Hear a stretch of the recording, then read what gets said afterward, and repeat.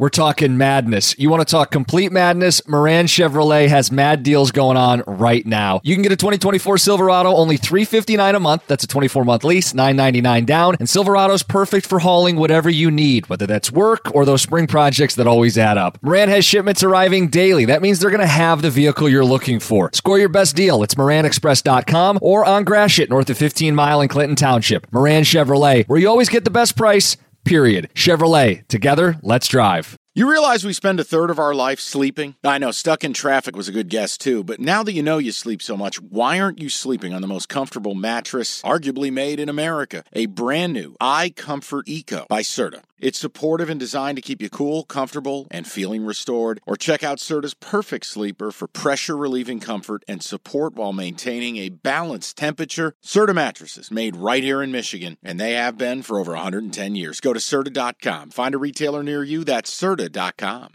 Cowboys minus 9.5 against the Jets. Is this one of those games? Yep.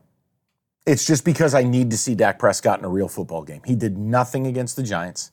This Jet defense is wicked.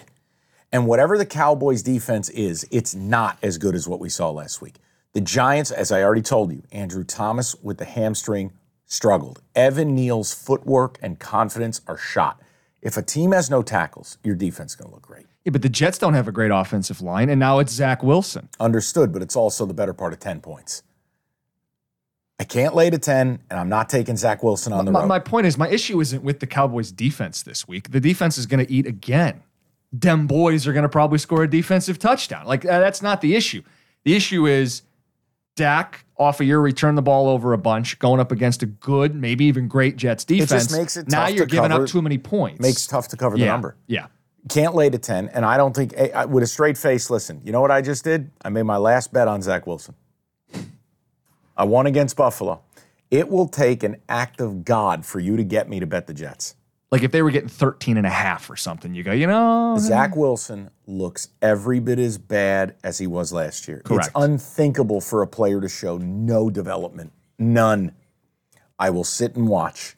No angle on the game. Not playing it either.